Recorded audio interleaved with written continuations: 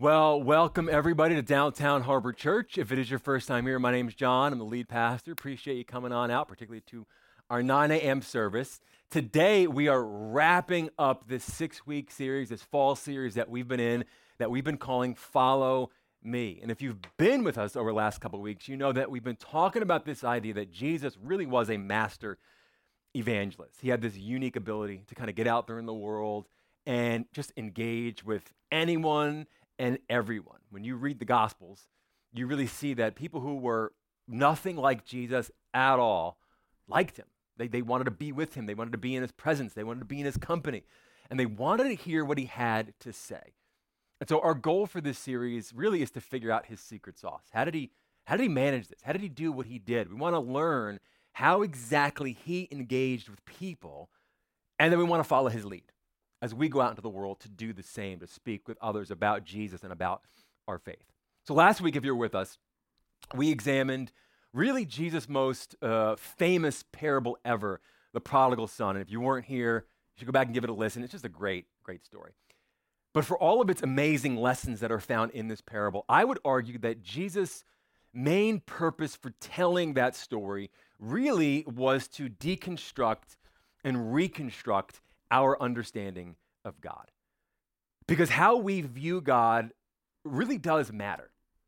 When we have misconceptions about God, when there are distortions that exist, that really does impact how we relate to our Heavenly Father. And there are myriad misconceptions that are out there. I mean, some of the most like basic ones are we look at him as being angry, we look at him as being critical or judgmental or vengeful, or the opposite end of the spectrum, we kind of view God as someone who exists merely to give us what we deserve. So Jesus last week told a story that lets us know that God is like that good father, that God is someone who runs to us, who throws his arm around us, who welcomes us home, who forgives us, and who celebrates us. So last week we saw Jesus deconstruct and then reconstruct our understanding of God.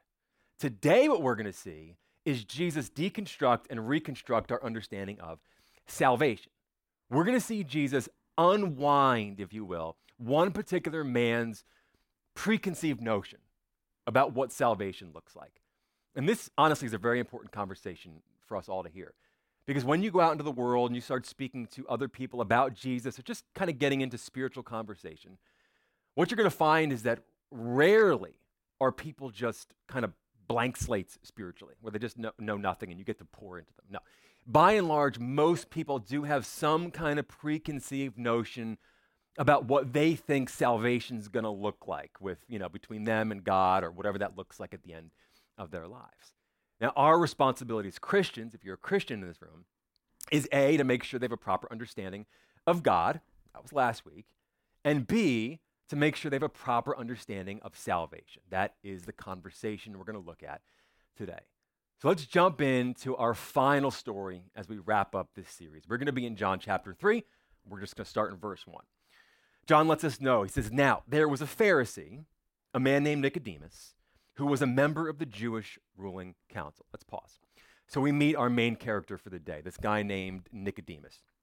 And John tells us a couple of facts about Nicodemus, and I just want to flesh out that bio because I think it's important for us to know in terms of understanding this story in its fullest context.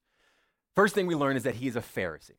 Now, Pharisees have popped up almost every single week in this series, and as Christians who really kind of just focus on the New Testament, we sort of just view Pharisees as the bad guys. And in reality, they weren't all bad guys. So who were the Pharisees? Well, Pharisees, it was a sect of Judaism, okay? It was a branch of Judaism. So there were the Pharisees, there were the Sadducees, and there were the Essenes. Like in Christianity, you have Catholics and Protestants, and then kind of denominations over here. They had Pharisees, Sadducees, and the Essenes. Now, Pharisees loved the law of Moses. Okay, that was like their thing. They worked tirelessly to obey and apply the law of Moses to their everyday lives. They also knew Scripture, backwards and forwards. They knew that law, backwards and forwards. No one rivaled the Pharisees when it came to being religious. Nobody could, okay, because they were the most religious Jews out there. So Nicodemus was a Pharisee. We also learn that he was a member of the Jewish ruling council. Elsewhere in Scripture, this is called the Sanhedrin. Best way to understand what the Jewish ruling council is to see them as Israel's parliament, Congress, and Supreme Court all kind of wrapped into one. So not only was Nicodemus a devoutly religious man, but he was also a leader of religious men. Lastly, and we're going to learn this fact about him later in the story from Jesus, but I want to tell you now because it's important. Jesus is going to call him the teacher of Israel. Now, historically, we've learned that this was not an official religious position, nor was it an official political position. So what Jesus is expressing here is the general opinion of the public. Nicodemus was regarded by most to be the preeminent voice of religious teaching in Israel. So we're dealing with a big shot today. Okay, this is kind of like the final boss, if you will, of the Pharisees. This is a big time guy that we're meeting. The story continues. John lets us know that he came to Jesus at night. That's a little unusual of a detail. That's and a lot of people make a lot of it, but it's here and it's here for a reason. Now, in all the other encounters that we've seen between Jesus and the Pharisees have always gone to Jesus in broad daylight and in public, because they always wanted to make a spectacle of what they were kind of doing here, but not here. Here, Nicodemus is alone, and he comes at night, and we don't know why. Scripture does not tell us, but we can speculate. And my guess, don't hold me to this, my guess is that he is here to investigate Jesus without the council or without the other Pharisees knowing about it. Okay, this is kind of what I'll call a secret mission. Now watch what he says to Jesus. He says, "Rabbi," term of respect, "we know." Now that's interesting. Who's the we? We know that you are a teacher who has come from God. For no one could perform the signs you are doing if God were not with him. This is so important because this is where some of you are right now. This is honestly where the majority of Americans are right now. Nicodemus is saying, Jesus, listen, I've heard your stories. I've heard some of your teaching. I've spoken to some folks who knew you. I've seen what you're about. And I have come to the conclusion that you are a teacher sent from God. Isn't that what most people would say? When you kind of go out there in the general public, you go, who is Jesus? And they would go, well, he was a great teacher. You know, he was a great leader, an innovative leader, maybe even a prophet. Now, Nicodemus never says Jesus was the Messiah. He definitely does not say that Jesus is divine or God or the Son of God. He's just the teacher sent from God. Then Jesus says something clear out of the blue. He replies to him, I tell you the truth. Unless you are born again, you cannot see the kingdom of God. That'll stop you in your tracks. Nicodemus hasn't asked anything about that. He hasn't asked anything for that matter. Yet Jesus sees into his heart, and he's like, look, listen, whatever you came here for tonight doesn't matter. This is a more pressing issue. See, Nicodemus and the other Jews, they believed that to be born Jewish was a guaranteed ticket into heaven. That to be born a Jew really was to be born into the kingdom of God. But now he's got Jesus over here, who is Jewish, saying, hey, just so you know, your natural birth as a Jew is not going to save you. Your first birth as a Jew, which is good, okay, it's just not good enough. And it's not going to get you into heaven. You have to be born again. Nicodemus hears this and he goes, What do you mean? Exclaimed Nicodemus. How can an old man go back into his mother's womb and be born again, right? Gross. So thanks for putting that image in our head. This is an interesting response. Like a lot of people will read this and they'll go, well, he didn't understand what Jesus was saying, obviously, based on this response. I don't know if I buy that. Nicodemus is a brilliant theologian, folks. A masterful political tactician. I think he knows. I think he knows exactly what Jesus is driving at here, but he doesn't want to acknowledge that truth. He doesn't want to engage with that particular truth, and so he chooses to take Jesus' statement of rebirth literally. Why? I think he can just brush it off. It's being ridiculous, absurd. Oh, Jesus, come on. You can't be born again. Stop it, please. Jesus doesn't relent. He goes on. He goes, I assure you, no one can enter the kingdom. Before it was no one can see. Now he's up in it. Nobody can enter the kingdom of God without being born of water and the Spirit. Humans can reproduce only human life, but the Holy Spirit gives birth to spiritual life. Now that's a little cryptic for us if we're being honest, but what Jesus is doing here is he's kind of pulling in some Old Testament language to restate his case for being born again. Then he kind of steps forward, and I picture him putting his finger into Nicodemus' chest. And he goes, you should not be surprised at my saying, you must be born again. In other words, Nicodemus, you're a religious leader, right? Yeah. You know the Old Testament, don't you? Yeah. You know the law, right? Yeah. Okay. Well, you, of all people, should know that physical birth doesn't get you into heaven. Something else has to happen. That's offensive to Nicodemus. Not that Jesus offended him by saying this, but what he's saying is offensive because Nicodemus took a lot of pride in the fact that he was a pure-blooded Jew. Nicodemus relied on the fact that he was a pure-blooded Jew in order to make him right with God, and now Jesus here had just blown up Nicodemus' entire system of salvation. Now, he could have said, Jesus, you're nuts. You know, they told me you were nuts. I didn't believe them. I wanted to come see it for myself.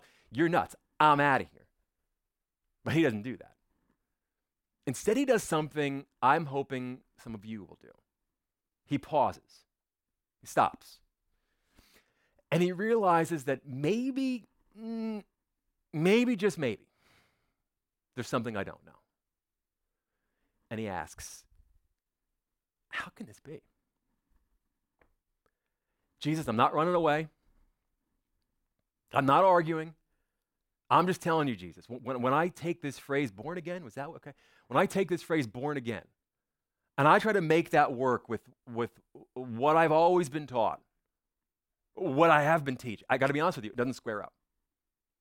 How can this be? Let me tell you what else Nicodemus believed, because you might also believe what Nicodemus believed.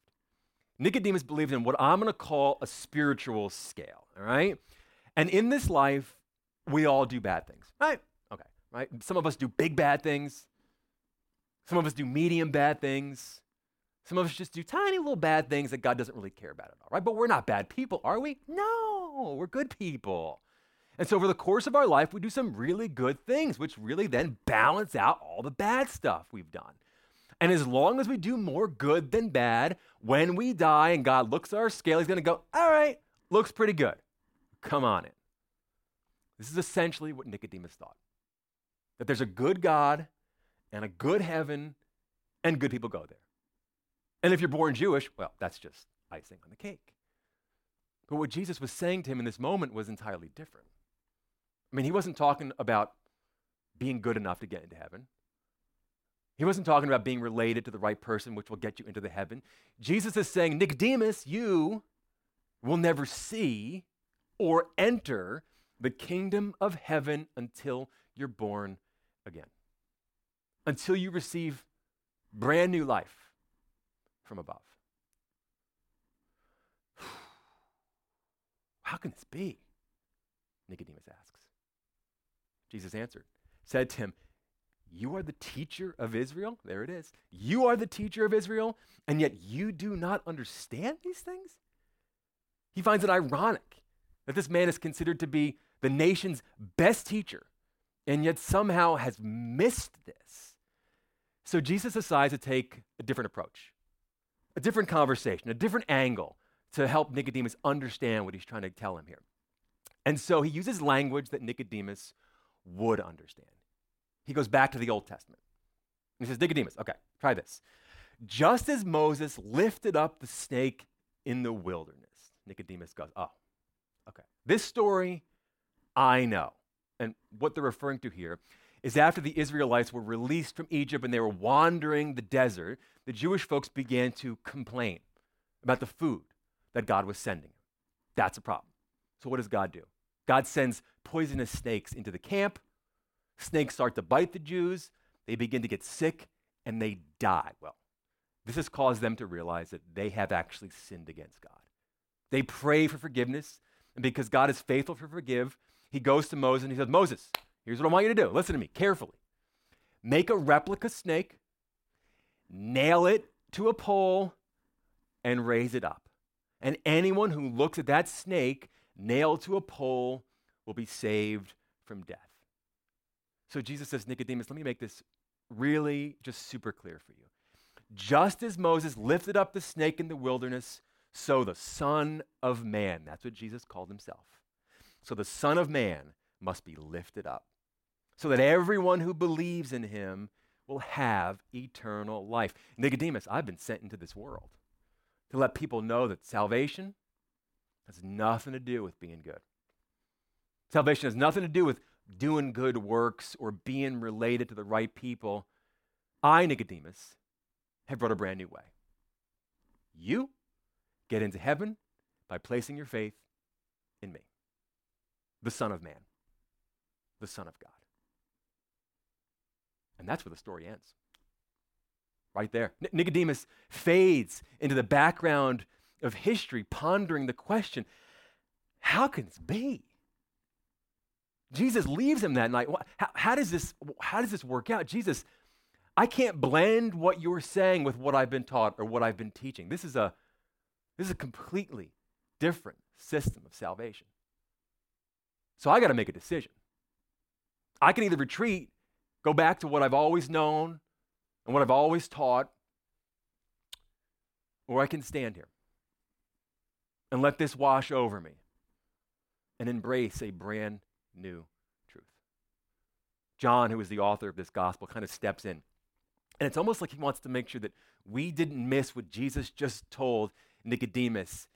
And he restates it, and he writes what will then become the most famous line ever written in Scripture. For God so loved the world that he gave his one and only Son, that whoever believes in him shall not perish but have eternal life. John's like, look, listen, people. You do not enter the kingdom of heaven because of all the good things that you do. People enter heaven because of what one man did on that cross. 3 years later, Jesus was betrayed by Judas, arrested by the Romans. He's given a mock trial, if you will, before the Sanhedrin, the Jewish ruling council that Nicodemus was a part of. And then he was crucified. As he predicted that night with Nicodemus, the Son of Man was finally lifted up onto that cross. Now, Scripture says that one of Jesus' followers, a man named Joseph of Arimathea, goes to Pilate. Pilate was sort of the Roman authority there.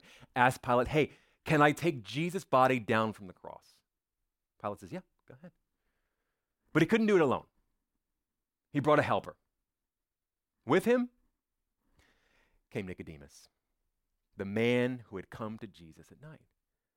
The preeminent teacher of Israel recognized that Jesus was in fact the Messiah. The man who went to Jesus under the cover of darkness is now the man who laid our Lord in his grave. What an absolutely incredible story of redemption. So, what do we do with it? How do we follow Jesus' lead? This is the question we've been asking all series long. What can we learn from this particular interaction to help us engage with other people? So today, like I said up top, what we're witnessing is Jesus deconstructing and then reconstructing one man's view of salvation, to unwind his previously conceived notions of what salvation looked like and how he shows him the truth. Now, in doing so, Jesus gives us a couple of tools for our tool belt that I think are very useful. Now, the first issue that Jesus sort of deconstructs really was specific to Nicodemus, okay, and the Jewish community. However, I believe it has implications for Christians as well. It's this idea of salvation by association. I'm not going to get into it fully because we've talked about it a bunch today, but to distill it down to its most basic parts, Nicodemus was essentially relying on the faith of Father Abraham, where the Jewish faith began, the patriarch of Judaism. Scripture tells us, the New Testament tells us, that Abraham was saved by faith. Well, the Jews, they assumed that since they were related to Father Abraham, that makes them good with God. However, Jesus and all the other New Testament authors consistently point out, no. That's not the case. Being related to the right people doesn't make you good with God. Now, one of the things that I see very frequently in life is that people will, and I'm going to use the word assume, okay? People will assume that they are Christians because, mom and dad were Christians. They may never go to church, or maybe they go once or twice a year, okay? They don't really pray. They don't read the Bible, ever have. But if somebody asks, yeah, I'm a Christian. Yeah. Grew up Catholic, grew up Baptist. My parents were big into the church. Not me so much, but yeah, I'm a Christian. Yeah. If that's you, I'm just saying, if that's you, chances are you are relying on your parents' faith to make you right with God. And Jesus would say, look, I love you. I love you. Doesn't work that way. Being related to the right people doesn't make you right with me. You, or the person you might be speaking with, just like Nicodemus, needs to be born again. Your first birth to Christian parents or to Jewish parents, that's great. Not good enough. You got to be born again. You have to make it personal. And I don't know who, maybe you're in the audience today, I don't know your faith story, but you have to make a decision on your own for yourself to follow after Jesus, to call him your Lord and Savior. And that alone will make you good with God.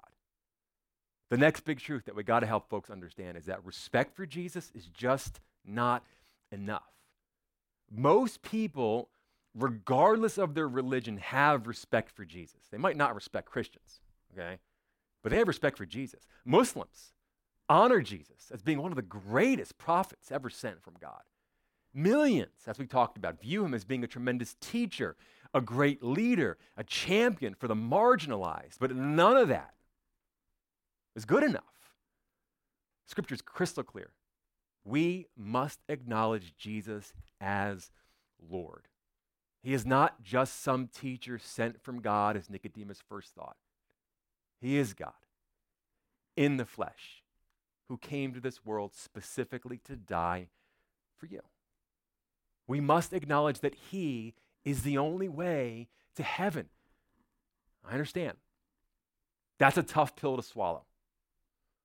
And I understand that might not be something that you feel comfortable with or even want to kind of even articulate that publicly because it just sounds so scary or exclusive or closed-minded or bigoted. But we didn't make this up. Jesus himself said, I am the way and the truth and the life. No one can go to the Father except by me. If there was any other way to get to the Father, any other way for people to be made right with God outside of Jesus Christ, then his death on that cross was the cruelest trick that God ever played. There is no other name under heaven by which we can be saved. So what's the practical? What do you do with a message like this? If it's your first time here at DHC, every week we put this word on the screen because we want to make sure you can leave on a Sunday and know exactly what to do with what you've heard. So that fateful night, some 2,000 years ago, Jesus left Nicodemus pondering a question that all of us need to be able to answer definitively and without hesitation. That question is, are you and God good? My old boss, former pastor, used to ask at pretty much the end of every service. He would go, let me ask you a question. If you were to die tonight, hypothetical, if you were to die tonight, would you know for certain that you were going to heaven? I mean, if you were to die tonight, would you know for sure that you and God are good? Some people don't have an answer for that question. And I've met many people who love Jesus. I've met many people who are professed Christians who don't know the answer to that question. And they'll say things like, well, I hope so. I think so. I think so. Listen, Scripture says you can know so. Let me show you. Romans 10:9. If you declare with your mouth that Jesus is Lord and believe in your heart that God raised him from the dead, you will be saved. Hard stop. Do you believe that Jesus is Lord? Not just a teacher, not just a good man. Do you believe that he's Lord? Do you believe that he died on that cross and came back to life on Easter? If you answered yes to those two questions, then according to the Holy Scriptures, you are saved. You, whether you realize it or not, have been born again. You and God are good. Now, for those of you in this room who did not answer yes to those questions, maybe today left you with the same question that Nicodemus had. How can this be? Like you thought you had God all figured out. Maybe you thought in your mind, it's all about being a good person. I do enough good things. God kind of looks at me and goes, okay, you're in. I'm not a bad person. I'm a nice person. I help people. I do good things. Okay. But now Jesus has shown you a completely different system, a brand new truth, and you got to wrestle with it. That's my challenge to you. Wrestle with the claims of Jesus. Don't run away from them. Don't retreat back to what you already knew. Do what Nicodemus did. Stand there. Let it just wash over you and make a decision for yourself. Get a Bible. I can give you one if you don't have one. Get one. Go to BibleGateway.com. Read the Gospels for yourself. See for yourself what Jesus says. And I believe with all my heart that the truth will set you free. Let me pray for you.